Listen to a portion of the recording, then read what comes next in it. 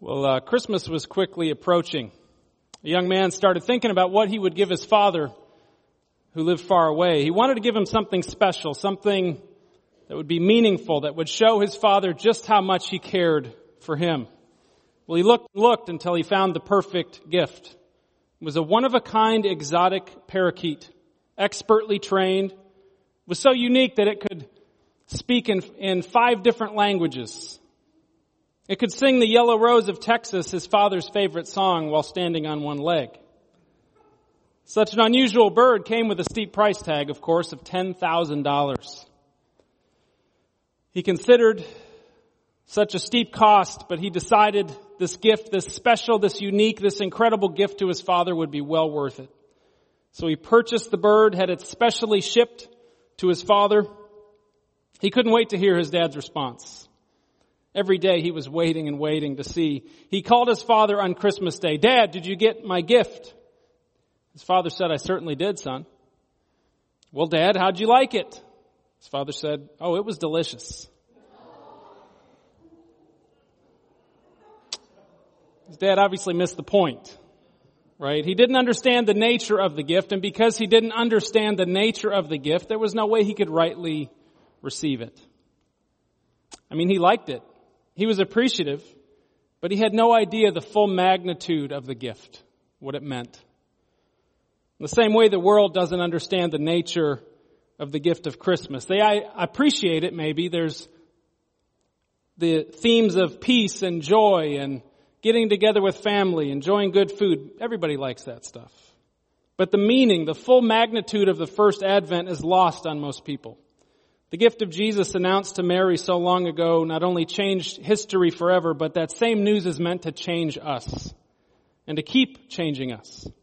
Because it's not just the world out there that can misuse the gift or fail to rightly receive it.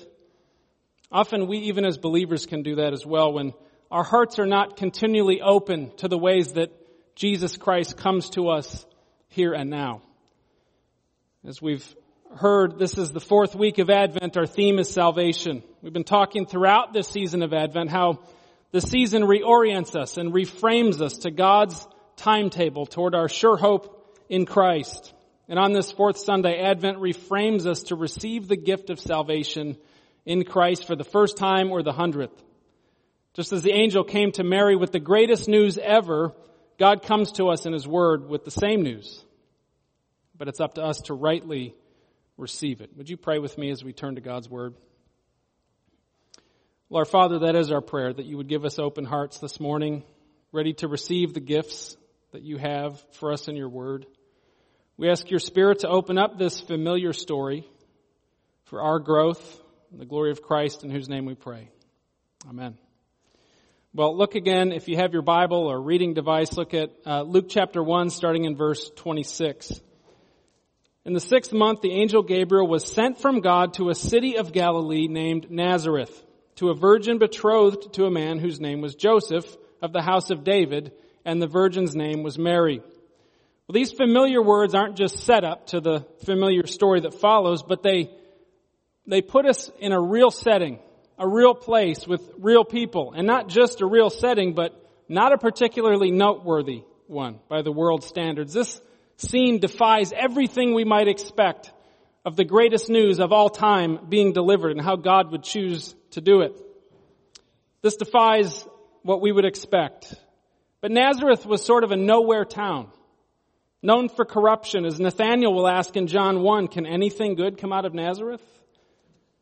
So this news isn't delivered to the most powerful people or the most influential of the time, but to a young teenage Jewish girl that nobody ever heard of. Greatest news delivered in the humblest of places to the humblest of people. Imagine how this news, how this would have surprised Mary. Verse 28, and he came to her and said, "Greetings, O favored one, the Lord is with you."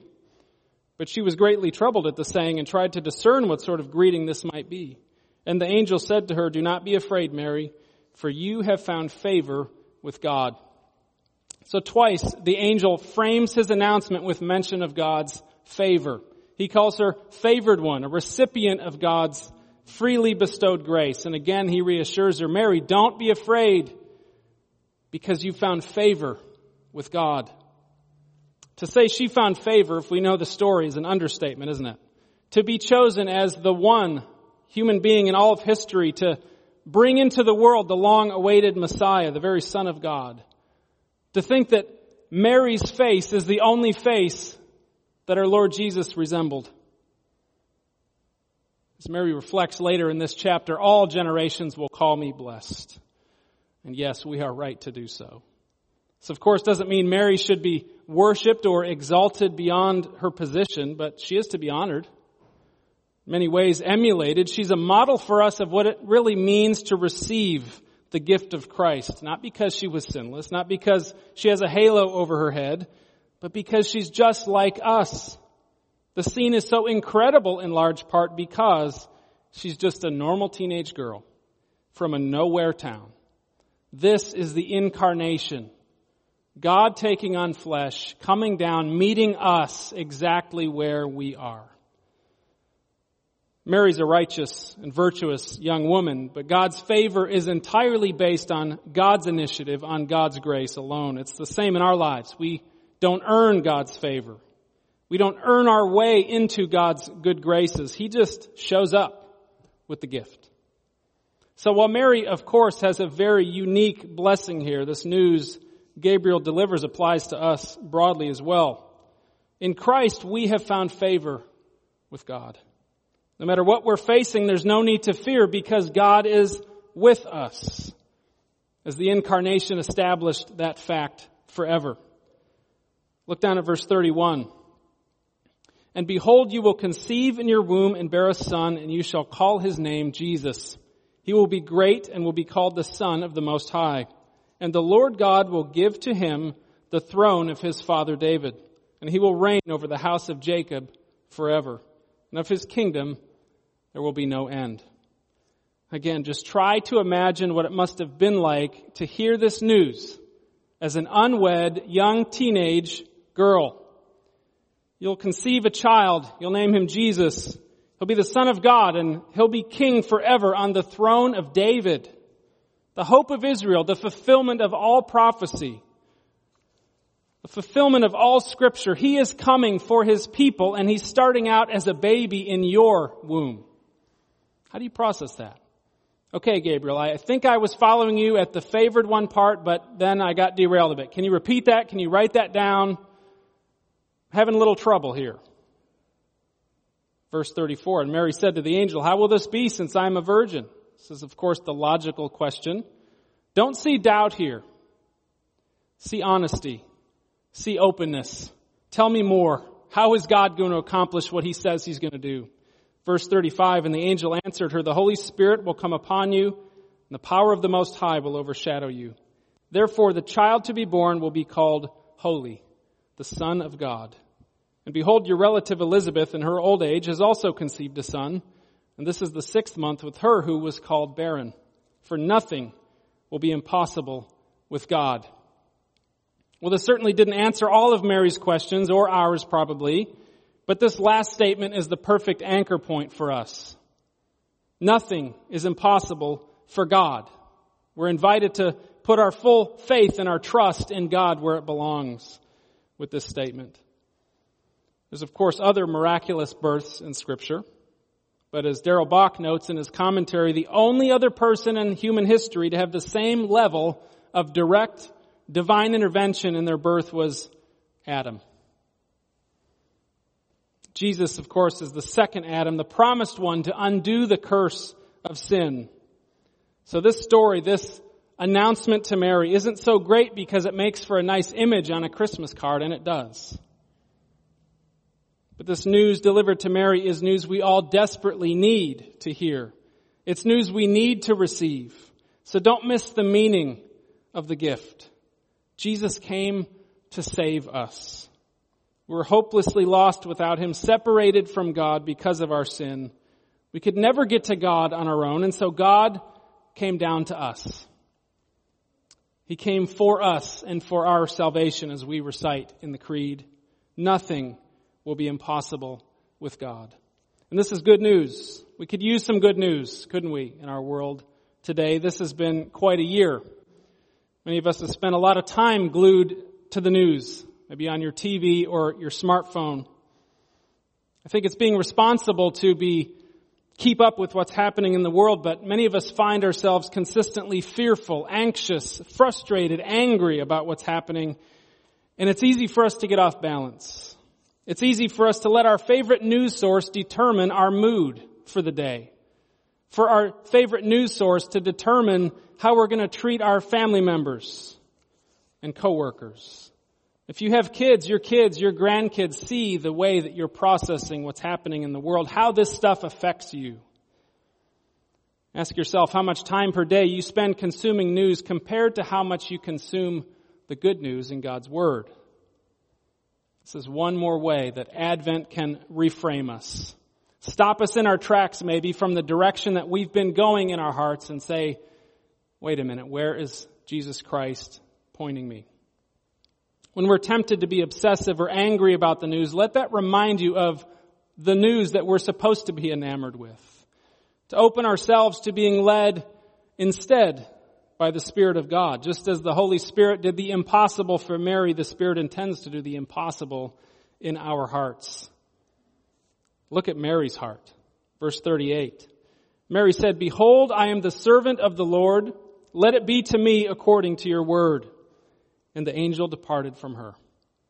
In this short response, Mary's heart, Mary's faith are on full display. I mean, think of God's other announcements of miraculous births in Scripture. Remember, Sarah, she laughed. Zechariah doubted. And to Mary's announcement, which is by far the most miraculous, by far the most unbelievable, she believes. She receives it. This is why Mary's an example for us, a model of what it means to receive the gift of Christ. And what more is there to being a Christian than to be open in our hearts to the work of Christ? And that's Mary. She recognizes her place as God's servant. She knows there's no better place to be than standing before God with an open, humble heart. Let it be to me according to your word. Other translations render this, may your word to me be fulfilled. May it happen to me just as you've said. Or as we pray in the Lord's Prayer, let your will be done. Mary wanted God's will and nothing else. And while she's being given an incredible blessing here, don't think for 1 minute this was easy for her. Don't think God's will for her was without difficulty or challenge. Being pregnant before being wed, all the stares, all the judgment and the gossip she would be receiving, having to flee for their lives to Egypt, having to give birth in a less than ideal setting, to say nothing of the challenge of mothering the Messiah. She doesn't know all that yet. But what she does know now is how God has stepped in and completely changed all of her plans, all of her dreams maybe for the future. Everything in a moment is changed. How easy would it have been for Mary to be crippled by fear, to be crippled by doubt, anxiety about the unknown. But whatever else Mary's feeling here, her trust in God is paramount. Her trust in God is greater. Without hesitation, she says, yes, Lord, I want your will for my life more than anything. Think of what we might miss out on when we say to God, your will be done, God, unless it's fill in the blank. Or your will be done, God, as long as it includes fill in the blank. We often want God's will to the degree that it fits with our plans and our desires. We say, maybe I like this about Jesus and this about him, but not so much that. But Christ has to be at the center.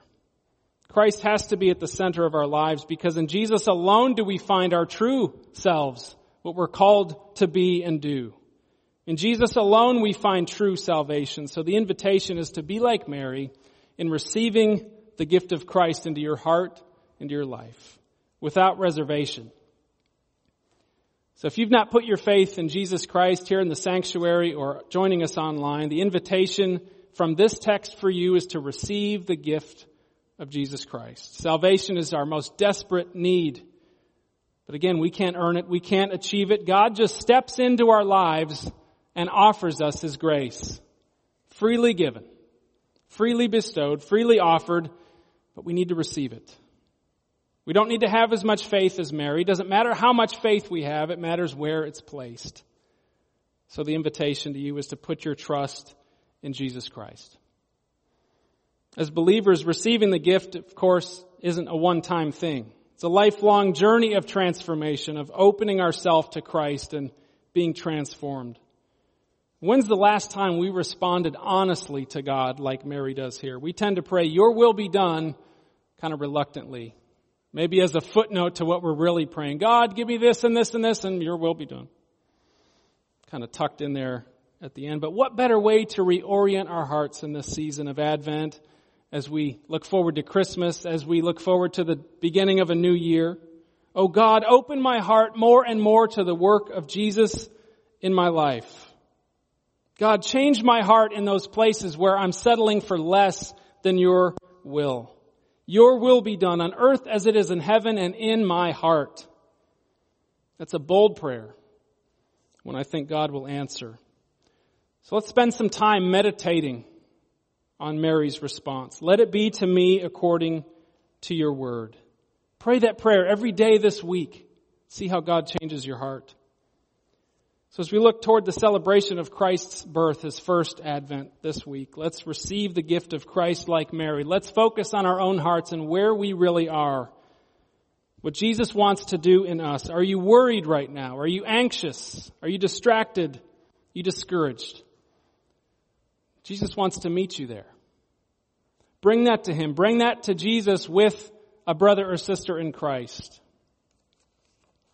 And then let's look outward to see how God wants to use us to share the gift of Christ with others. It's easy to get distracted by other things. People get bent out of shape and worked up when people say Happy Holidays instead of Merry Christmas. Let's not be surprised when the world doesn't know how to rightly receive the gift. It's not Christmas that needs saving, it's people that need saving. And God intends to use us to share the good news. There's people that we know. There's people that you know who are hurting right now. Maybe they've been struggling through a difficult year and they don't have the provision of Christ to face it. Pray for them. Pray for them through this rest of the Advent season. Reach out, invite them to our Christmas Eve service. Tell them how Christ has been at work in your heart. Just as Mary's an example for us of what it means to receive the gift of Christ, people around us need to see that worked out in real life. They need to see examples of what that looks like, and that's us. That's what God is calling us to do. Well, the man who bought this, his father, the exotic parakeet, had the best of intentions. It was an incredible gift. His father liked it, but he missed the whole point, so he wasn't able to rightly receive it. Think of all who missed the gift of Jesus in his day. They were right there. There was Herod, there was all the other rulers in the world. Every innkeeper in Bethlehem, they missed it. The proud religious leaders, they all missed it. All who thought they didn't need salvation. All who thought they deserved God's favor, they all missed it. They had no clue what God was up to. Who received the gift? Nobody the world cared much about. A few foreign wise men, a bunch of nobody shepherds, and a humble teenage Jewish girl and her betrothed husband. They received it. God's grace doesn't come to us the way we might expect, maybe not even the way we want, but it's there. It's a gift. It's a person, the Lord Jesus Christ. So receive the gift. I close with a Puritan prayer of praise for our incredible gift of salvation in Christ. Would you bow your heads with me? O source of all good, what shall I render to thee for the gift of gifts? Thine own dear Son, begotten, not created, my Redeemer, proxy, surety, substitute, his self-emptying, incomprehensible, his infinity of love beyond my heart's grasp. Herein is wonder of wonders. He came below to raise me above, was born like me that I might become like him. Herein is love. When I cannot rise to him, he draws near on wings of grace to raise me to himself. Herein is power. when deity and humanity were infinitely apart, he united them in unity, the uncreated and the created. Herein is wisdom. When I was undone, with no will to return to him and no intellect to devise recovery, he came, God incarnate, to save me to the uttermost. As man, to die my death, to shed satisfying blood on my behalf, to work out a perfect righteousness for me. O God, take me in spirit to the watchful shepherds and enlarge my mind. Let me hear good tidings of great joy. In hearing, believe, rejoice, praise, adore. My conscience bathed in an ocean of repose, my eyes uplifted to a reconciled Father. Place me with ox, ass, camel, goat, to look with them upon my Redeemer's face, and in him account myself delivered from sin. Let me with Simeon clasp the newborn child to my heart, embrace him with undying faith, exulting that he is mine and I am his. In him thou hast given me so much that heaven can give no more. Amen.